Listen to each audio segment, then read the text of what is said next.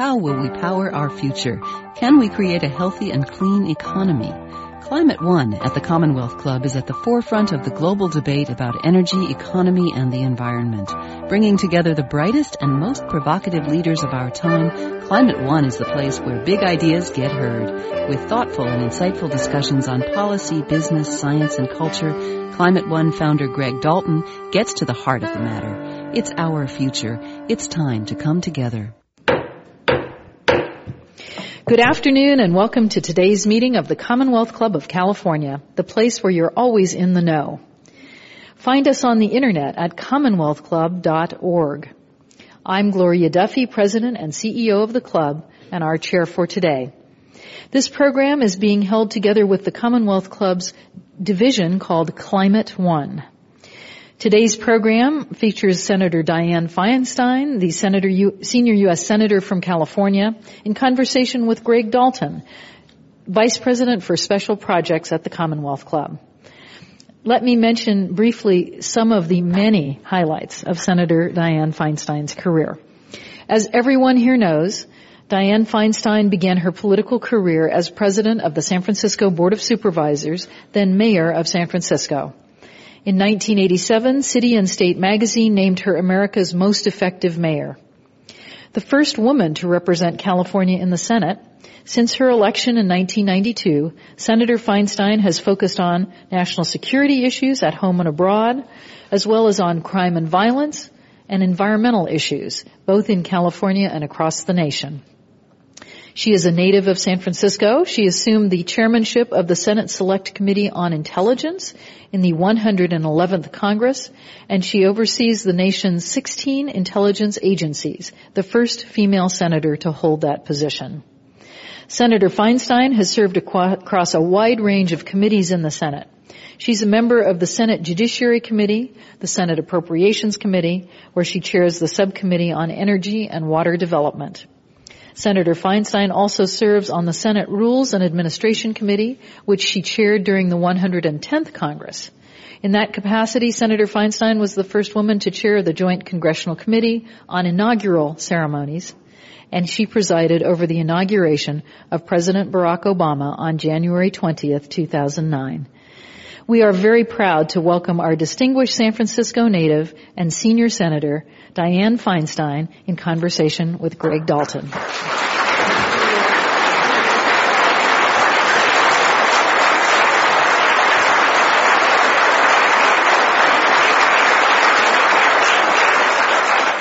Senator Feinstein, thank you for coming. Welcome. We have a lot of territory to cover here, international security, some financial security, and some energy issues. But let's start, and perhaps the royal wedding, we'll get to some other things later. But let's start overseas in the Middle East. You've been very clear that the U.S. goal in Libya is regime change and the removal of Muammar Gaddafi. Now there's protests in Syria where he's using tanks, and there's concerns there. But the U.S. is imposing sanctions. So what do you think the U.S. should do in Syria with regard to, should it be regime change or something else? Well, I think we need to be very cautious. There are actually 5 revolutions that are taking place in the Middle East. There was Tunisia. There was Egypt, which is still ongoing. Now Libya, Syria, Yemen, and then some problems, not revolution, but in Jordan. So I think we've got a situation where there is a lot of instability. There are serious unknown consequences of action. My own view is that we've got 30+ thousand troops in South Korea. We have 100,000 plus troops in Afghanistan. We've got 30,000 to 35,000 in Iraq. We have major problems to watch with Iran and Pakistan. One trying to become a nuclear power and the other a nuclear power, and very unstable. I think the commitment of American resources at this particular time should be looked at very conservatively. I had questions about us getting into Libya in the way we did. Nonetheless, I think the President has been correct. No boots on the ground. America would lend its technology in terms of the no-fly zone and the attempt to take down the command and control system and then turn it over to NATO, because NATO was a willing partner in this situation. Now we see Libya begins with Gaddafi and ends with Gaddafi. We know the kind of person that Gaddafi is. We know the president has said Gaddafi must go. The question comes, how do you back that up? And that's the unknown in getting involved in these situations. We have a law against assassination. Gaddafi will not move. Therefore, there is stalemate right now in Libya. And so the question comes, what do we do about that stalemate? And what do we know about the opposition forces in Libya? There's been some conflicting statements about whether al-Qaeda is there or not. Admiral Mullen, chairman of the Joint Chiefs of Staff, said no al-Qaeda. Other NATO commanders have said they've seen flickers of al-Qaeda. You're the chair of the Intelligence Committee. What could you tell us about any al-Qaeda presence in Libya? Well, I think the bulk of the so-called rebel movement is composed of people, students, young, lawyers, academicians, but that can't be a terribly large number. The rest is really unknown. I think there is some information that's been in the public press that you have al-Qaeda figures that have returned to Libya to do some training. How deep or wide that is, I can't say at the present time. But, if you're going to arm people, you really need to know that they're going to use those weapons wisely and well and are trained.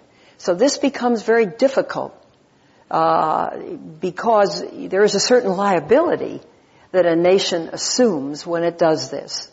We are providing some non-lethal equipment at the present time. We are using the Predator drone, which can really be very specific in its strike, much more so than an aircraft. And that's about it right now. Can you envision, as a result of the stalemate, somebody, whether it's the British or the French or the Italians or perhaps the United States, needs to put boots on the ground to put more force if the stalemate continues? Well, I think, again, this is a learning experience as we go. And, Greg, what we've seen is it's very difficult to win this thing from the air. Right. Typically, that's a lesson for everybody who says, United States has to get involved in this. Look at what's happening to people.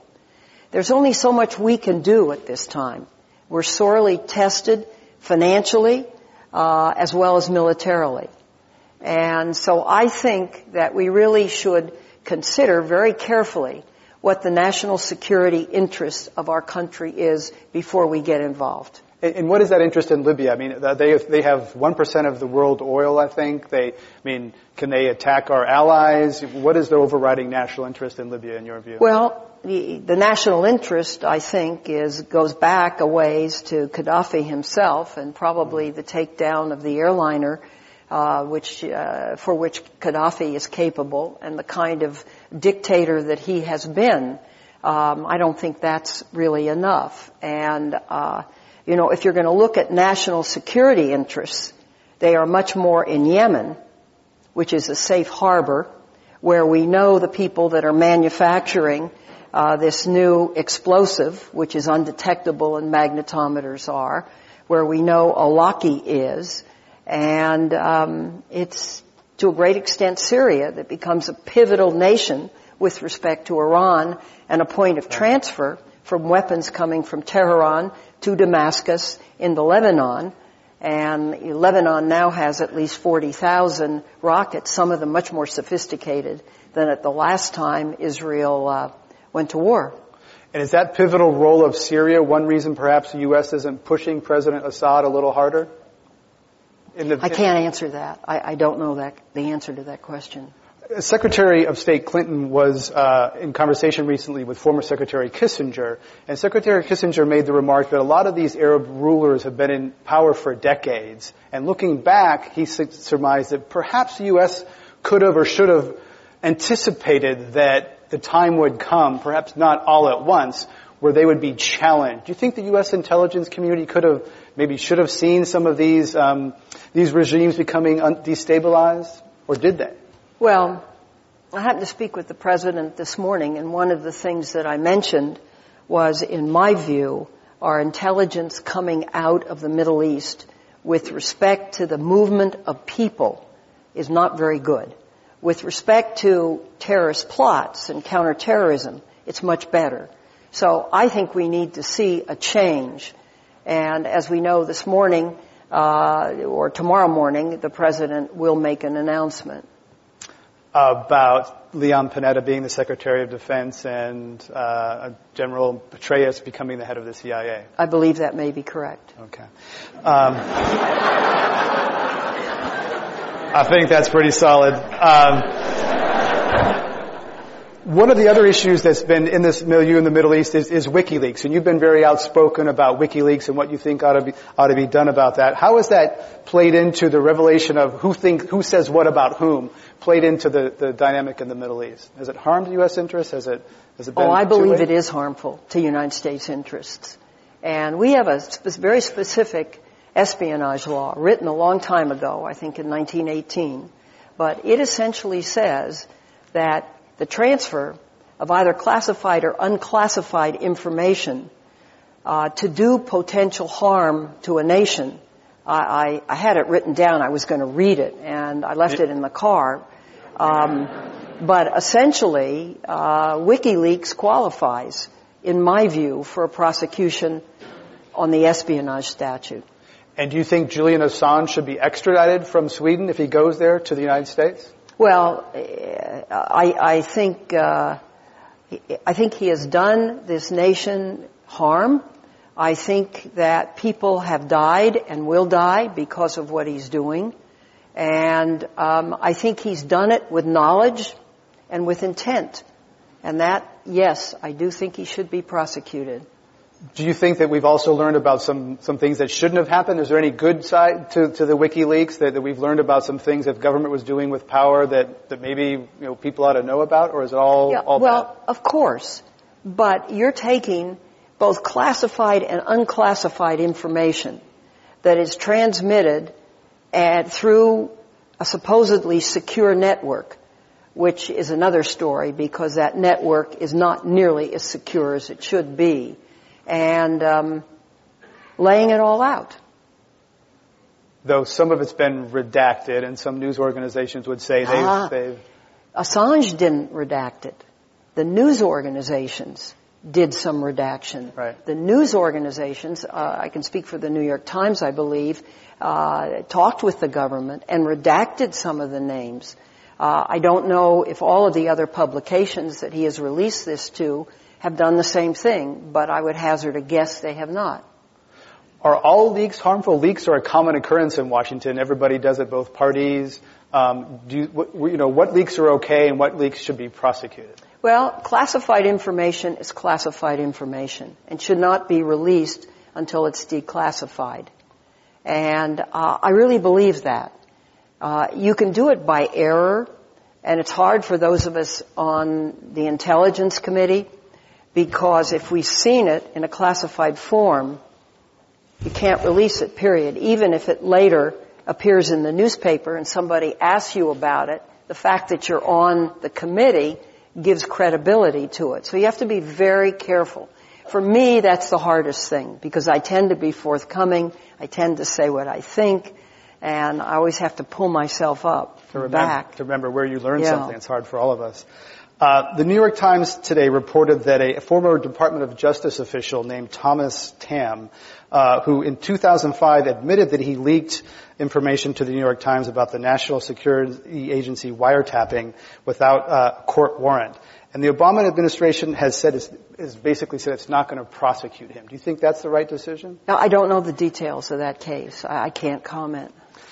Admiral Mullen, chairman of the Joint Chiefs of Staff, has said that one of the greatest threats to national security is our financial situation. So let's talk about the budget situation that's recently happened in Washington. We've recently been through an unusual middle of the fiscal year budget fight over continuing to fund the government for the rest of this fiscal year and almost shut down the government. Right. Now, I believe it was Paul Krugman in the New York Times wrote that the Democrats had a chance last fall to pass a budget for the entire year and chose not to because the elections were coming. Is that a fair assessment? Well, you also have to get 60 votes, and it's difficult to do it because, unfortunately, and I have to say this, what the Republicans have done is slow-rolled in the Senate, and virtually everything that comes up goes to cloture, which means it has to get 60 votes. You can look at the numbers and see that in the past session this began, and it's continuing to some extent in this session. And the minute you begin a cloture motion, it runs for 3 days. So it slows things down. It's a way of stopping the president's appointments. It's a way of stopping progress. And I think it's wrong. You know, I'm elected to go there and cast a vote. And yes or no. And a majority is 51 votes in the United States Senate. So what they have effectively done is created a supermajority, sometimes even to bring up a bill, to vote on a bill, you need 60 votes, so that cloture and 60 votes becomes the determining factor. And I believe that's a mistake. And there's some, Harry Reid and others have talked about modifying the cloture movement. Are you in support of that? So that it kind of lowering the bar, making filibusters harder to implement, and therefore... Well, I haven't really come to a conclusion on this. They've talked about, I guess, 55. I think that's a possibility. I think it's too bad to have to do it. My hope has been that we would have an ability to work together. I try to work with Republicans. I think I do a pretty good job at it. And I'd like to see this period end. A president is entitled to his appointees. They are entitled to rapid confirmation. And to have a president that's now more than halfway through his term, not have his administration in place is just not right. Dianne Feinstein is the U.S. Senator from California, also from San Francisco, and we're discussing lots of issues here at the Commonwealth Club. I'm Greg Dalton.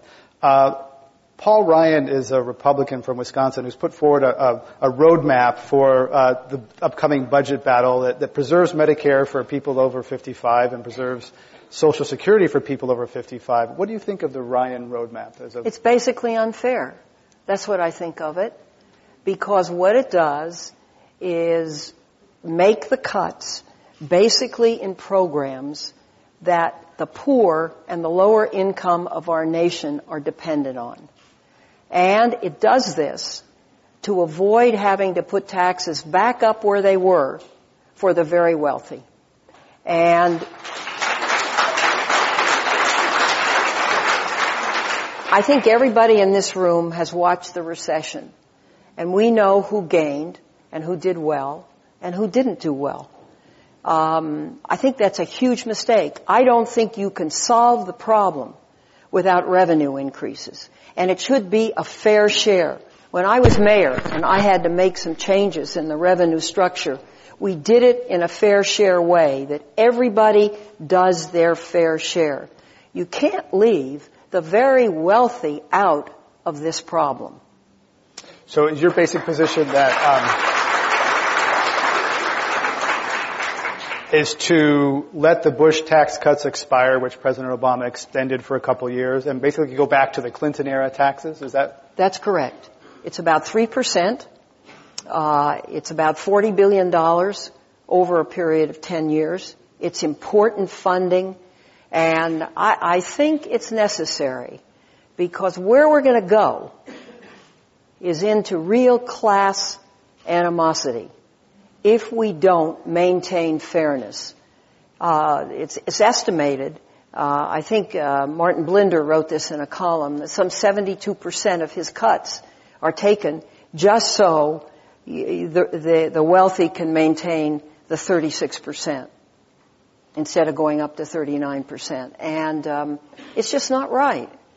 How about other changes in the tax system? The estate tax, the mortgage deduction? What's your position on those? There's a question whether the mortgage deduction should be continued because it incents people to buy big houses, take big deductions. Well, I think tax reform is necessary. The specifics of it I haven't really grappled with, to be candid with you. But I think I have tried with respect to the American farm community, particularly because of the high cost of land in certain places, one of them being California, to defer taxes until the land on which agriculture is actually planted is sold for other purposes, and then to do it on a stepped-up basis. And I thought we were going to get it done, but unfortunately it didn't get done this past time, and I will continue to try with that. But the estate tax, I think, is pretty much set at the 45% level. And so we've addressed the revenue side. How about the expense side? Social Security, Medicare, defense. I think the best chance for movement in the Senate is the Bowles-Simpson plan. Mm-hmm. And we now have, from that committee that worked on it, 3 Republicans and 3 Democrats essentially have sat down to see if they could come to an agreement of how to proceed. That, to me, offers the most hope. I'm told that they may have an answer within the next couple of weeks. I hope they can reach an accommodation, because we Democrats, although we're in a bare majority, can't do anything to get the 60 votes without some Republicans. So if that can be the case, that's the best of all worlds. And it should combine the revenues and the cuts.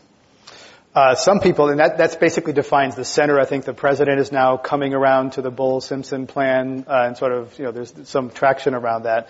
Though Paul Krugman wrote in the New York Times that the bottom 80% would have higher taxes than the Clinton years, and the top 20%, especially the top 5%, would have lower taxes. So he thinks it's still regressive. Well, that has to be changed. Look, I represent a huge state. I know people in Los Angeles, a single mother with a couple of children, working 3 jobs, temporary minimum wage jobs, just to stay even, just at the barest amount of survival. So there is a need for a safety net for people in our society. It's just a fact. We have, there are parts of California that are very deteriorated, and life is hard for people. Gasoline is high, and I think it's a product of speculation coming out of the marketplace, candidly, because supply is not down, demand is not up. So what can it be other than the marketplace and speculation on the marketplace? And the Attorney General has an effort to ferret that out. So this is not an easy time for people. The housing market is still bad. California's had a high rate of home foreclosures. I think everybody in this audience would know what it would mean to lose your home this way. It's very, very hard. And that's why I think the essence of a solution is its basic fairness, that this is a problem and everybody of every income group must help solve that problem. Speaker of the House, John Boehner, this week, we're discussing current events with California Senator Dianne Feinstein at the Commonwealth Club today. Speaker Boehner recently said that big oil companies do not need the oil depletion allowance, and the president then got on that issue. Do you think that is true, that the subsidies for fossil fuels ought to be changed as part of this? Absolutely.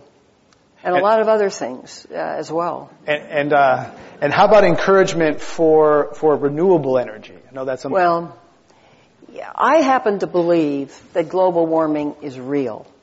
I think I have a constituent breakfast every Wednesday. We're changing it to Thursday morning, but And I go through this, and I'm surprised how many people don't know that the atmosphere around the Earth is limited. And that when you put fossil fuels and carbon dioxide or methane or other things into that atmosphere, they don't dissipate. They warm the atmosphere. And we've had a degree of change in the last century, ever since the Industrial Revolution. And so the temperature of the Earth is warming. And I look up at a map at the Arctic, and you see for the first time in history the Northwest Passage open year-round. Mm-hmm. You see the oceans beginning to rise. You see the weather changing, which is a product, too, of global warming. More tornadoes, more heavy hurricanes, raindrops bigger. And you know that if we do nothing in the next 100 years, the Earth will warm 4 to 7 degrees. It's catastrophic if that happens. And people believe that the Earth is immutable, that it doesn't change. And I say, go back 250 million years and look at the fact that the likelihood is that there were just a single landmass, and that landmass all split apart based on earthquakes, based on volcanoes, that the Earth can change, and we can destroy the Earth unless we're sensitive to these changes. So there is no question in my mind that we need to pay attention. And the way we need to pay attention is the development of alternatives to fossil fuels. And that can be done. And just the other day, the governor signed legislation coming out of the legislature, which requires a 33% renewable standard for California energy. That's positive. And we have led the way. And California will have a cap-and-trade system. And I think the United States can well learn from that system. Our guest today at the Commonwealth Club is California Senator Dianne Feinstein. I'm Greg Dalton. A question from the audience asks, are California climate policies putting other state-funded programs at risk by driving industries out of state that produce jobs and tax revenues? California's been leading. Is it hurting the economy? I actually don't believe that. I think that energy is the largest source of new jobs for this state. The estimate is that it can produce 100,000 additional jobs. And, whether it's solar or wind or biofuels, a lot of experimentation is going on at the University of California at the labs to come up with additional fuels. I went over to see the old Toyota factory, which is now a Tesla factory, an all-electric automobile, which is very smart looking, and things are happening.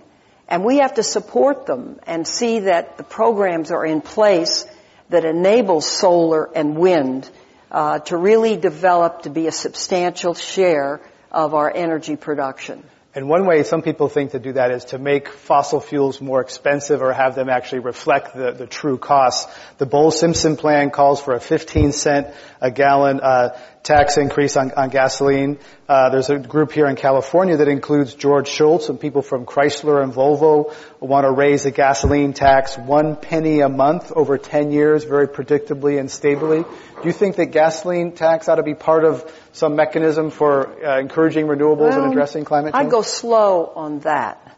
We have very long commutes for workers in this state. And, if you're buying $5 a gallon gas for 20 gallons a tank, and you're driving 100 miles to work and 100 miles back from work, which people do, it's very expensive. And so I would go slow on that. Slower than a penny a month? Yeah, I would. I mean, we have a big gas tax. We have a federal gas tax and a state gas tax now. This is not the time when gasoline is as high, when the nation is trying to pull itself out of recession. We need to keep gasoline below the $4 mark right now. And you think that it's happening because of speculation, not because of demand from China or other things? No, I do. I do, because supply is down. Demand is down. and supply is even. So what can it be? The futures market, maybe? Some people think that was what behind the spike in 2008, which was the last time we saw gas prices this high. Another energy issue that you've been engaged in recently is nuclear energy. The disaster in Japan has raised new questions about nuclear programs in the United States and elsewhere. And recently you wrote a letter to the Nuclear Regulatory Commission that they should consider newly discovered fault lines before granting license extensions for operating nuclear plants. Most of the U.S. nuclear plants are near the ocean. Several of them, like Diablo Canyon in California, are near earthquake faults. How do you think that we should respond on the nuclear front after Japan? Well, we have 104 nuclear plants in this country, 2 in California.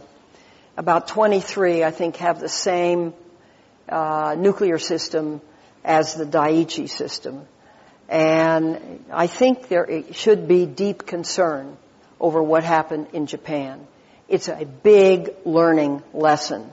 I've visited now the 2 nuclear plants, both Diablo, run by PG&E, and San Onofre, run by Southern California Edison. And what I found there was staff very much concerned about safety. Really good staff. 1,100 staff at Diablo and 3,000 staff at San Onofre, each one producing about the same amount of megawatts.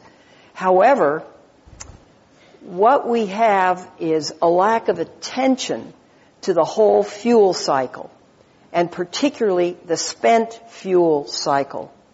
Hot rods are put in pools where they remain for up to 24 years now in our state. They should remain there for 5 to 7 years.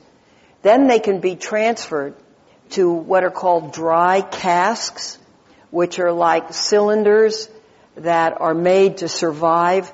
They were made as transfer products for the fuel rods to be put in and transferred into permanent nuclear storage somewhere. That was going to be Yucca Mountain. Yucca Mountain is no more. I believe very strongly that we need either regional or centralized nuclear fuel storage. I think it's asking for trouble to keep hot rods in spent pools for decades and dry casks right on the site of nuclear reactors. I think they should be moved away.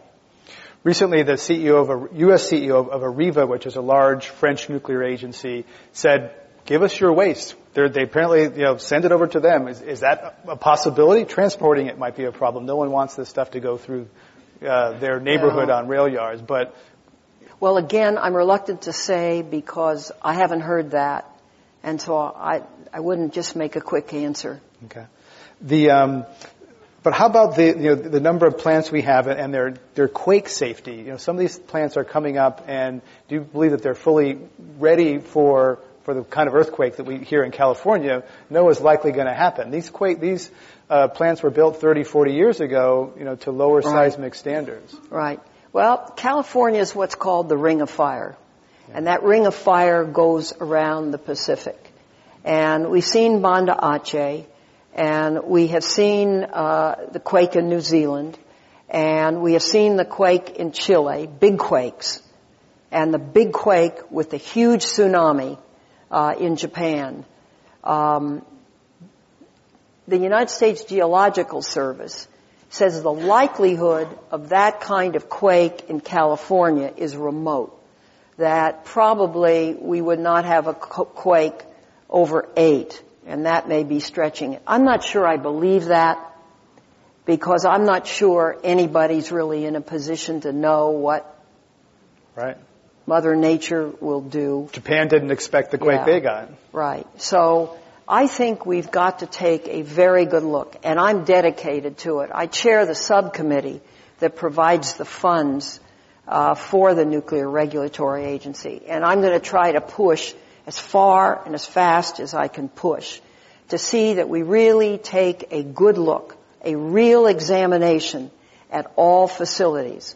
What they're finding in Japan now is that corners were cut And things were not done that should have been done in order to save costs. And we can't afford that with nuclear energy. Jeff Byron is our guest at the Commonwealth Club today is U.S. Senator Dianne Feinstein. I'm Greg Dalton. Jeff Byron is a former member of the California Energy Commission, and he said the Nuclear Regulatory Commission is a captive agency. It's been captive by the industry. The industry pays for the NRC, and it's been a rubber stamp. Is that fair? I don't really see that, to be candid with you. It is true, just as the FERC agency is paid for by the Federal Energy Regulatory Commission is paid for by power plants, essentially. Right. This is the same situation. I had the chairman before my subcommittee, and he was, I thought, very direct, very forthright. He has followed up on everything I have asked him to do.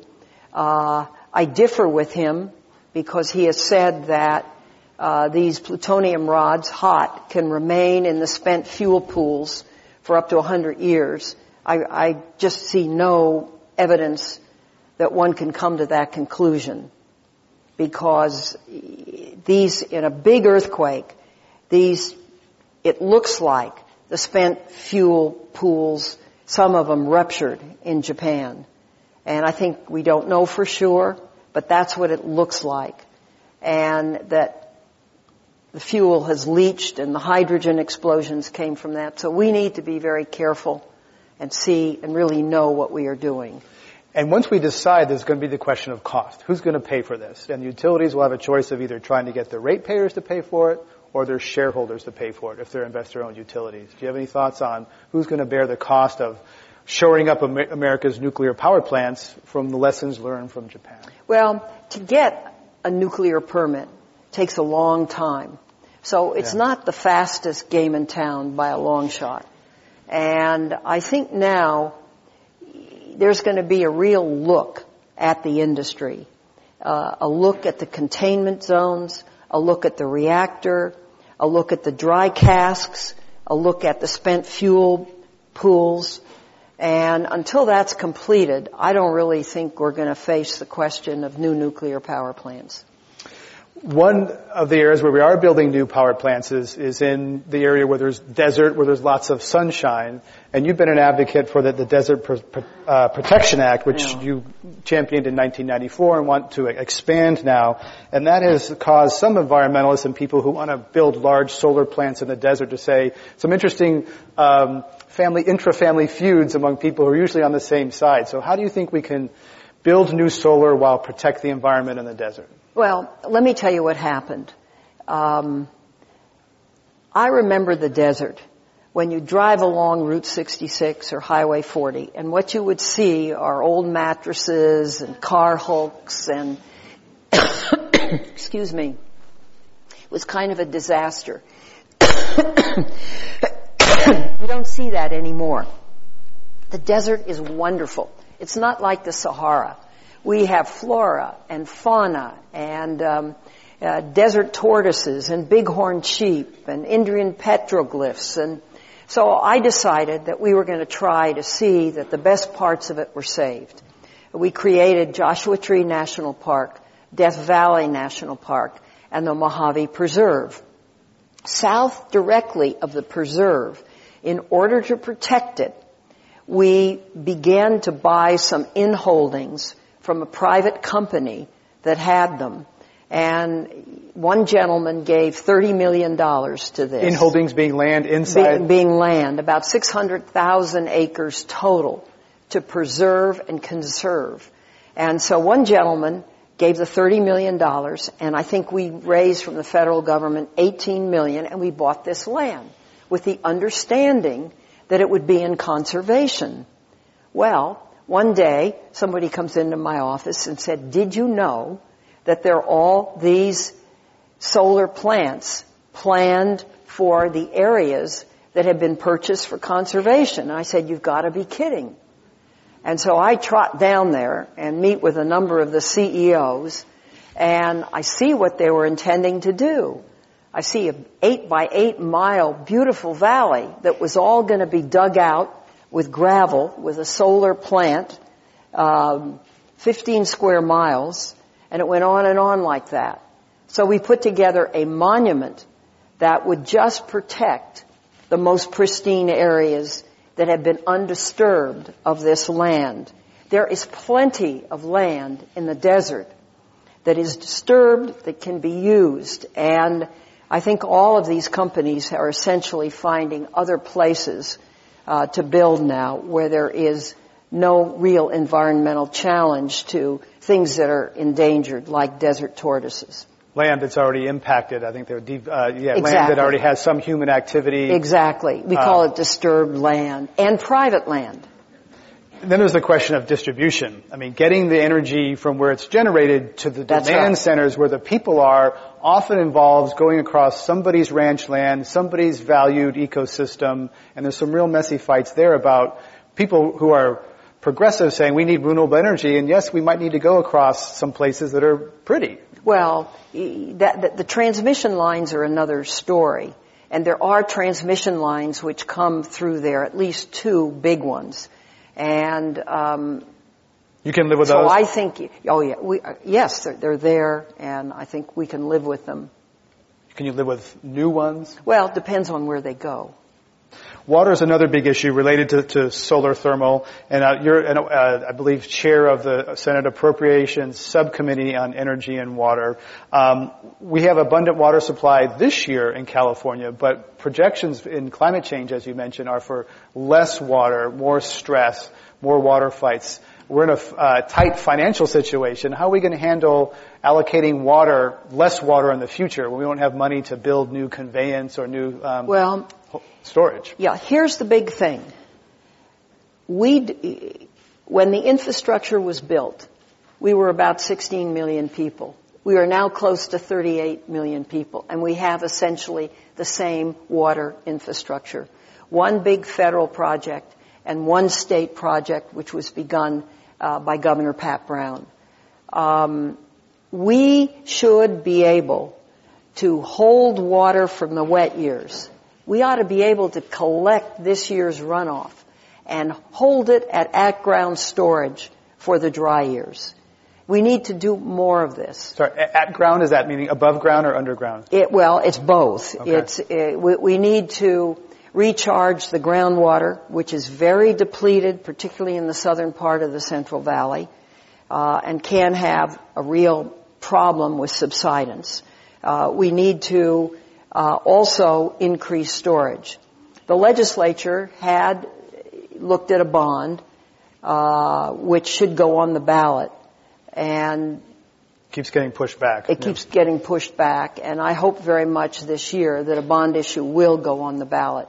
We need to have an adequate water storage. We need to be able to do the recycling, the tertiary treatment, the groundwater recharge, transferring water back and forth based on need, and some of those things. And we need the money to do it. One of the tensions is between fishermen and farmers, and you've sometimes favored sending water down south to farmers, and do you also think we need to sometimes bend the Endangered Species Act with regard to salmon or other species to kind of, as part of a water compromise? Well, no. I've had a real problem with the science that the Department of Interior has used to determine when to shut down the pumps. That if you catch 7 smelt in the pumps, smelt are about this big. As big as your finger, yeah. You shut down the pumps. Well, did they count the number of smelt that were there in the first place? No. Did they count the smelt that were eaten by predator fish, which are all over the place? No. Did they count the smelt that might have died by the fact that sewage with ammonia is emitted into that area? No. And so my belief is that we are the largest agricultural state in the Union. I am very proud of California agriculture. I have tried to be helpful to it. We produce good produce. And it's a kind of, now that I live a lot on the East Coast, I know the difference. And trust me, California agriculture is really top-notch. so I want to see it be successful.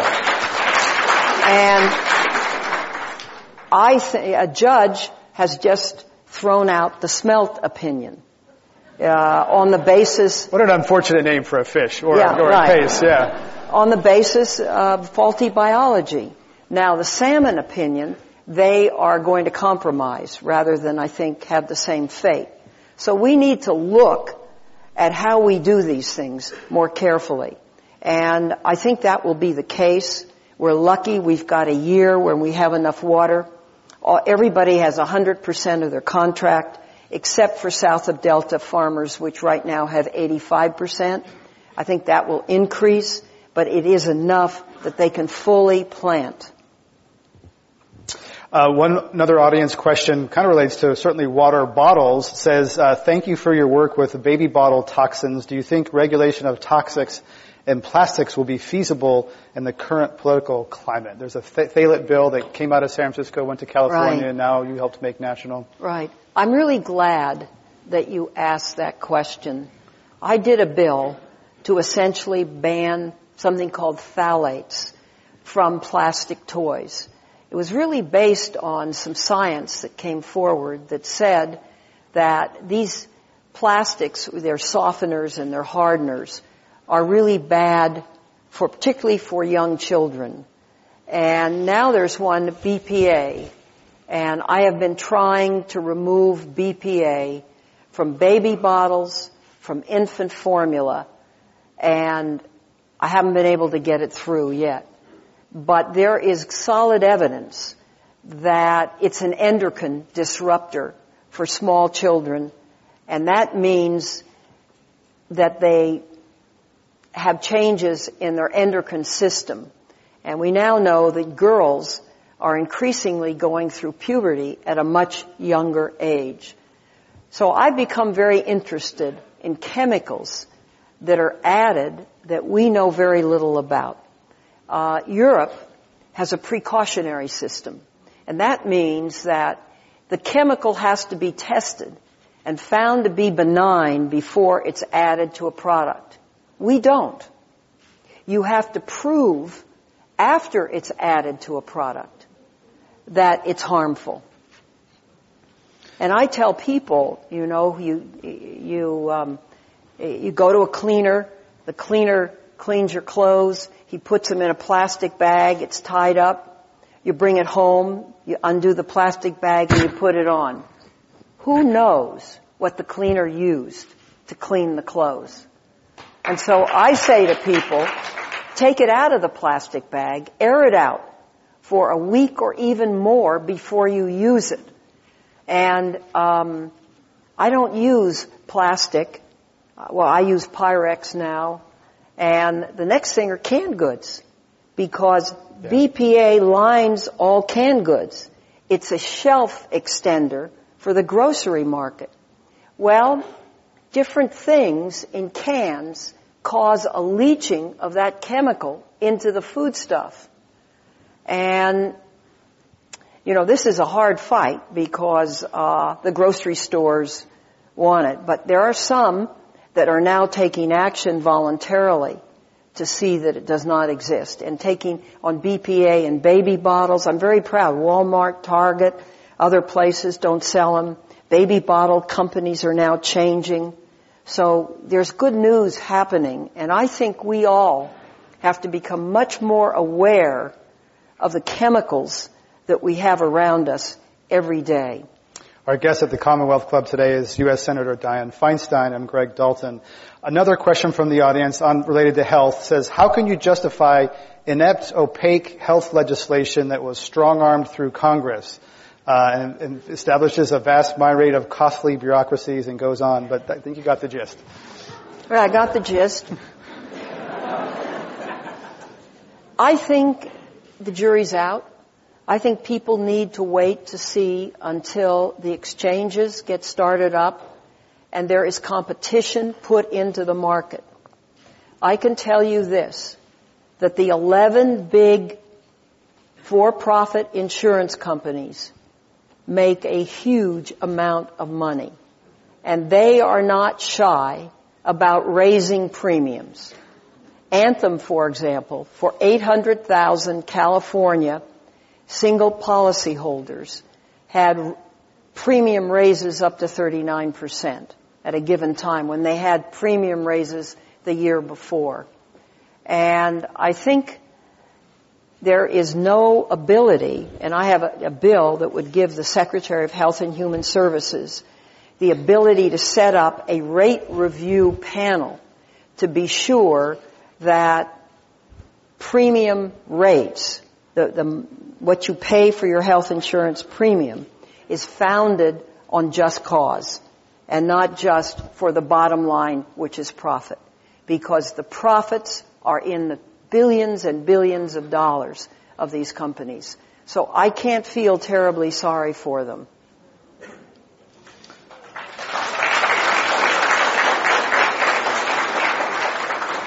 Another audience question says that a young educator here in San Francisco, I can tell you that our schools are crumbling and the poor, especially black and brown communities, are suffering. And notes, another question asks that we're engaged in 3 wars and notes the contrast between spending money on wars and not on our schools. Well, that's exactly right. These wars were all funded on the debt. And as I said, this has never been done before. World War I, World War II, the Korean War, the Vietnam War were all funded on a war tax. And yet President Bush chose not to do that, but to fund it on the debt. And it managed to add close to $1 trillion, if not $1 trillion, onto that debt. And so this is part of the problem that exists now. Schools are very much a state and local responsibility. The federal government only provides about 8% of the revenues, and that's under the Elementary and Secondary Education Act, largely for schools that have numbers of poor children in them, and that money is forthcoming. But basically, schools are funded off of the property tax, and this is a Proposition 13 state. I voted against Proposition 13, and I was the first mayor that had to deal with it. It was very, very hard to deal with it because we lost a lot of our property tax dollars, some of which were given back in an assembly bill called AB 8, I think. But for listeners outside the state, Proposition 13 was a reform of change in property tax assessments in California that started a nationwide movement on lowering taxes. That's right, and it put commercial property on the same rate of 1% as residential property. And many people believe, and I concur in this, that commercial property should be taxed on a different basis than residential property. Large companies have all sorts called a split rate. Right. Large companies have all sorts of way to change ownership of a building without triggering a tax. Another question from the audience for Senator Feinstein. When will we see immigration reform? Well, I wish I could say this year. I don't think so. I have a bill which is limited to agriculture, which would provide a consistent source of labor to agriculture.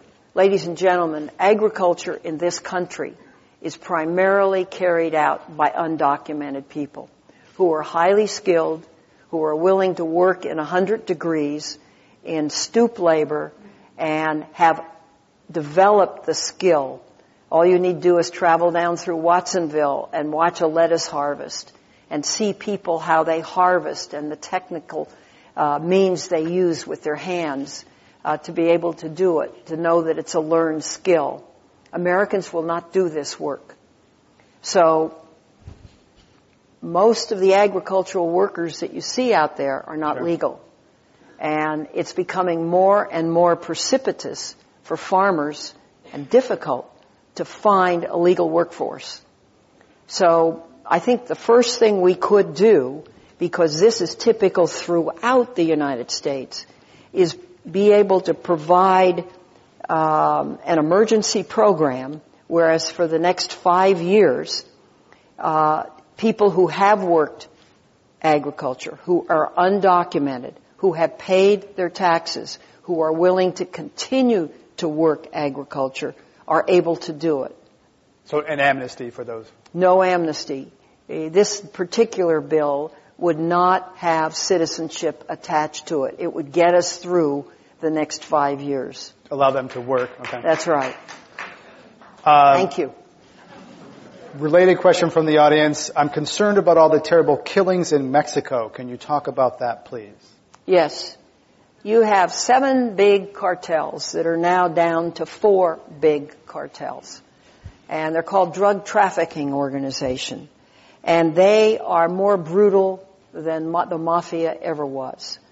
And it's just terrible. In Ciudad Juarez, I think some 35,000 people have been killed. And the brutality, the chopping off of heads, the killing of families, the killing of law enforcement, of reporters, of judges, is just a scourge. And you have a president, Calderon, who's trying to do the best he can to fight it. You have a real element of corruption within the military and within the police in Mexico. What we are trying to do is through special task forces, build vetted units that can concentrate on intelligence on both sides of the border and begin to address special operations through the FBI on this. Mexico is now extraditing people to the United States to be tried. Some of the Ariana Felix cartel, which was the Tijuana cartel, which is now taken over by another cartel, that most of those leaders are now serving time in American prisons. And so this has to continue. That's on the supply side. There's also the demand side. That's and correct. As long as we buy and want this stuff, and the guns come from the United States, so what's our own accountability and role in creating the demand and supplying the guns? Well, some people say legalize drugs. I'm not there. You didn't support... I've seen what drugs have done to people. I spent 5 years sentencing women convicted of felonies in the early 1960s down at the state prison as an appointee of Pat Brown's. And I saw firsthand what drugs do to people and the addicting quality. And I visited Needle Park when it existed in Zurich. And I saw people passed out on the ground and vomiting. And I don't think legalization is the way to go. I think we need to concentrate on prevention, and that begins with the very young. And I think parents need to play a much bigger role than they play in knowing what their youngsters are doing, what they're smoking, what they're drinking, what they're using. Much more complicated these days. Another question from the audience. BP said they would start drilling again. Do you think that BP should be allowed to drill in offshore oil drilling? Well, I do believe that Interior is taking a very cautious role, and that the minerals and mining section of Interior has new leadership now, is expanding the inspectors, is much tougher on getting the equipment properly certified, that when Interior gives permission, it's got good grounds to do so. So you're cautiously optimistic Yes. with the right management we can continue to Yes. drill. I believe the Western senators for the 3 Western states had introduced a bill together to ban offshore oil drilling in the Pacific. Is that That's so? right. The people of California have spoken through initiative. They do not want oil drilling off the coast, and both Senator Boxer and I respect that. And we will fight anything that's going to put oil drilling off the coast of California.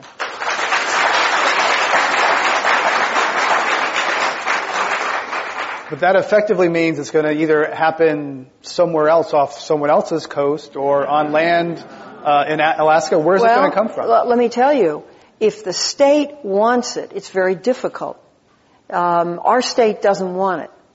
And so it's easy. So in Louisiana and other Gulf states do? Yes. Okay.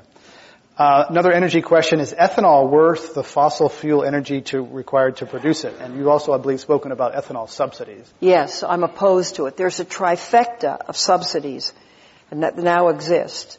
There's a 54-cent tariff on ethanol that can be imported cheaper. Corn ethanol is not the best thing, as we know, and there's a big subsidy for ethanol. You don't need to have these subsidies, and they cost billions of dollars a year. So in this respect, I agree with Senator Coburn, who also has a bill. Excuse me. We will come together and hopefully do away with the ethanol subsidies.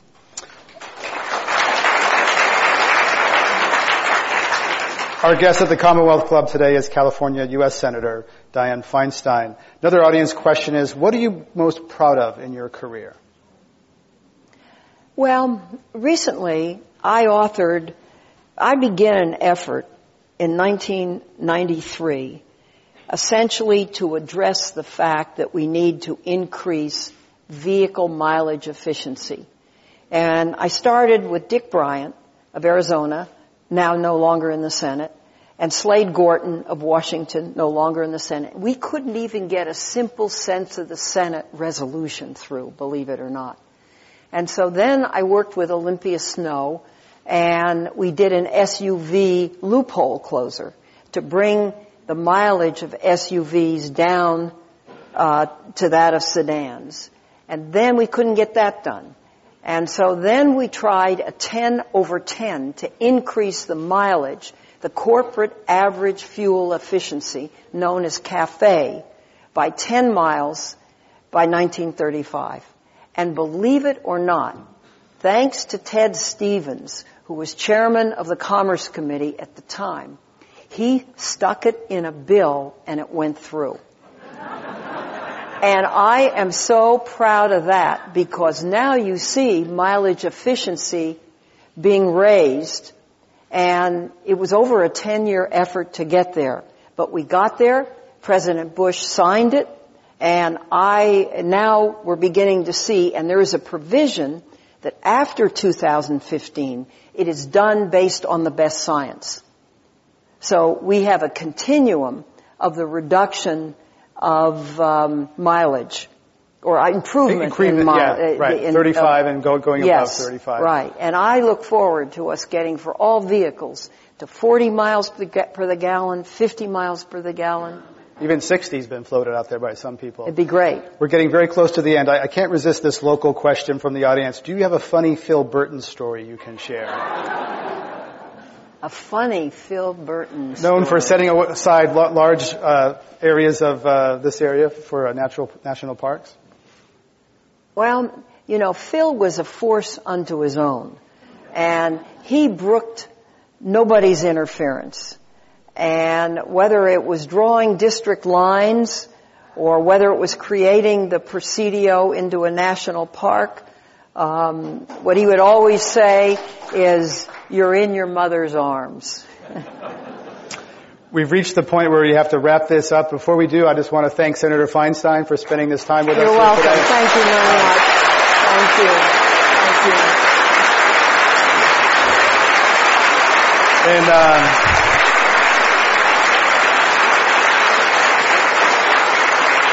in today's media landscape, it's increasingly rare to have these kind of substantive discussions without sort of sound bites and shouting on cable TV. Thank you, the audience, for coming out here tonight.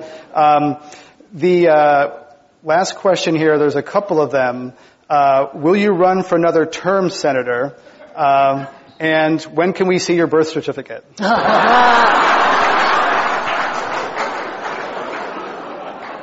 Yes, my intention is to run for another term. Thank you. And I don't know where my birth certificate is, but I was born right up here at UC Medical Center on Parnassus. Prove it. Okay. Yeah, prove it. Right. Our thanks to U.S. Senator Dianne Feinstein for her comments here today at the Commonwealth Club of California. I'm Greg Dalton. Thank you all for coming. Thank you. Greg, thank you.